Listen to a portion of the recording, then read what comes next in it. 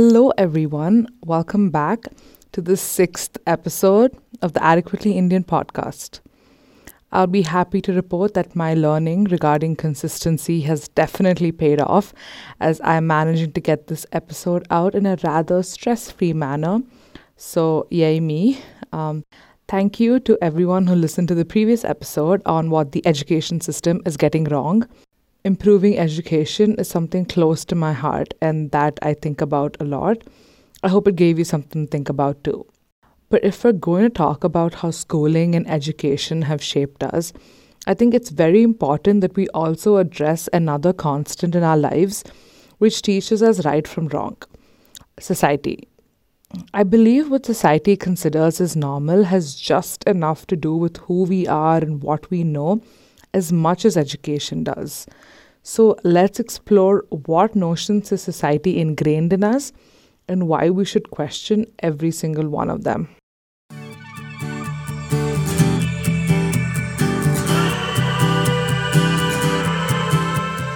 Hi, I'm Srilekha Khan, and you're listening to the Adequately Indian podcast, where we talk about personal development, things that help us do and be better. So let's get into it.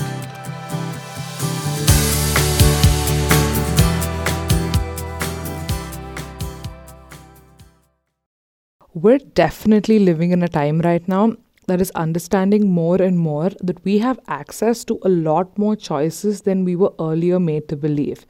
And that's the beautiful thing about the era we're living in of information and communication. But something I really believe in and understood very recently is that we can hear something hundreds of times before it really seeps in, before we think about it, understand, agree, and take action. Which is why the thing I believe in the most and try to do the most through different ways is share what you know. Keep saying it, the same thing, over and over again, because all that is required for something and someone to click is hearing the right thing at the right time. So along those lines, I want to get into some things that I grew up learning based on what society told me, but have since discovered are extremely wrong. So here it goes. Number one, and this is a big one: delayed gratitude. When you're in school, they tell you, just finish these exams and you can do whatever you want.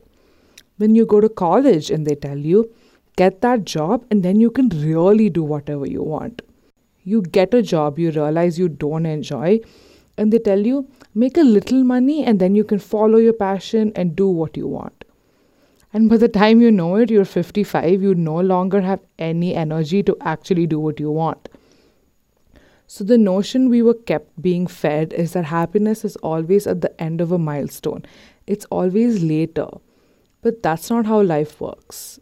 All we have is here and now. We shouldn't be going through shit for happiness at a later time. I think that's what people think of as a goal in their head. Like, what are you working towards? I'm working towards happiness. How are you doing that? I'm working really hard at this job I hate for a promotion I think will make me happy. That's just not right. But it's what we know. Because who doesn't want to be happy right away? That sounds great. Sign me up. But we think it's not possible. I think when we start valuing our everyday, valuing the finite time that we have, we'll make a lot of choices, take a lot of actions to make sure we're happy now.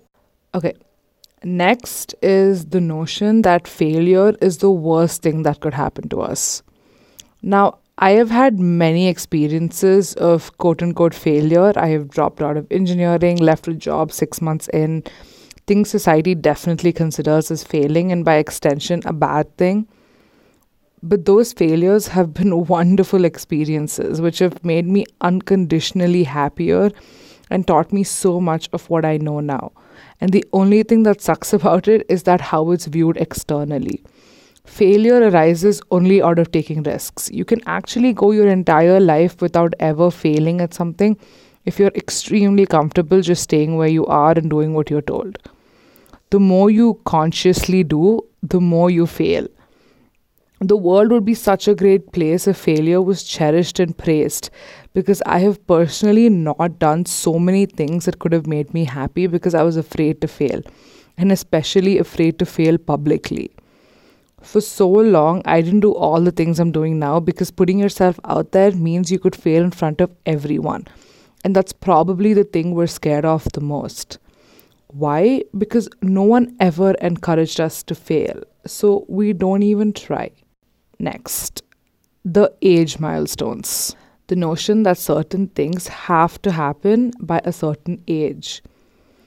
Now, I'm turning 23 in a few days, and I have often found myself worrying about it, of growing old. And I know this is something people make fun of people in their 20s worrying about how old they are, but I know a lot of us feel that way, and that's real.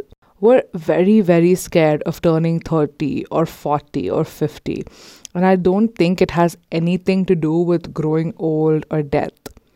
I think it's about the fact that we believe we should have accomplished this benchmark of things by a certain age. Get married by 26, have kids in a house by 30, be at a particular level in your career by 40. Not hitting those goals is what we're actually scared of. I do believe having various milestones and goals for yourself is important, but why base it on the one thing that we can't control, which is time? And I realize we also have a skewed notion of time. We think being 30 is a lot, and if something hasn't been done by then it's a lost cause. But 30 is nothing. We still have 70 years to go. What's the rush?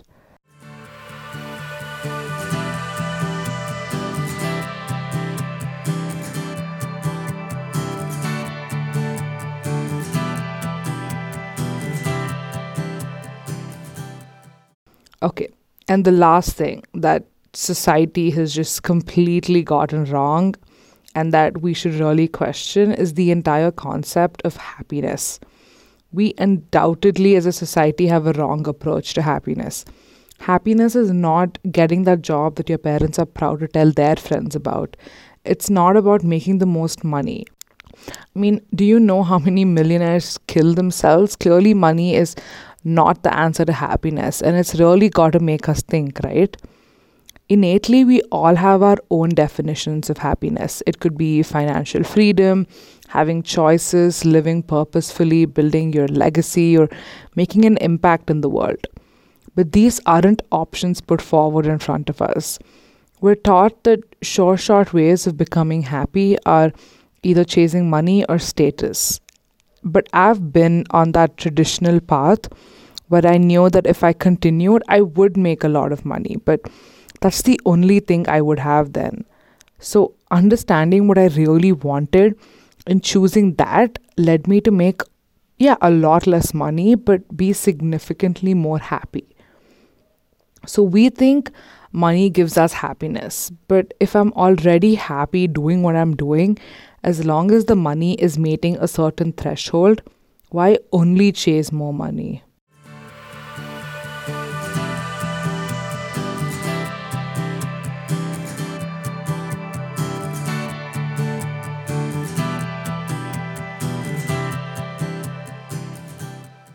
The problem with everything I just talked about is we not only blindly follow what we already think we understand about the world through what society has taught us, but also that we continue to make decisions for other people, not taking the time out to do what's right for us. And I did this for a long time too, and I don't think it's any of our fault. It's the only thing we know, which is why it becomes important to know other stuff, to let other influences into our lives. It was only when I started consuming a lot of content from entrepreneurs and people who had pursued alternate paths of life could I even begin to see this whole aspect of the world that I was missing, that I was never taught about. So, question things that don't make sense. There is no script to life, there are no rules. It's just you and me and everyone else. Let's not complicate it. Start tuning everything else out and start hearing yourself. You know what you like doing. You know what brings you joy. You know what you would want to do every single day of your life without complaining about it. Forget about what your parents will think if you don't do engineering. They might not get it now, but that's fine. Do what you want to do. And my insight for this week comes from Gary Vaynerchuk. He's an entrepreneur, author, speaker, internet personality, and I've just been consuming a lot of his content this past week, and he definitely has a lot out there, but they all really just say a few key things. The biggest thing that he talks about a lot that really resonated with me this particular week has been his whole concept around winning. So what he has to say is that it doesn't matter what you're doing. Like if you want to work really, really hard, work 18 hours a day and, have a bunch of side hustles, do your job, start a business, that doesn't matter. If you want to finish your job at 6 o'clock, go home, relax, watch Netflix, it doesn't matter. But both of these things are great, and the only difference is whether you're complaining or not. Whether are you going back home at 6 o'clock, watching Netflix and complaining that you don't have more money or that you're not fulfilled in life, or are you working 17 hours and complaining that it sucks to be working 17 hours. So the whole concept is that happiness and winning is all about whether you're complaining about what you're doing or not, as opposed to actually what you're doing or not. And I think it's given me a lot to think about, because I definitely was someone who complained a lot in my previous job, and looking back on it, that's the thing that made me unhappy, the complaining about my life as opposed to what I was actually doing.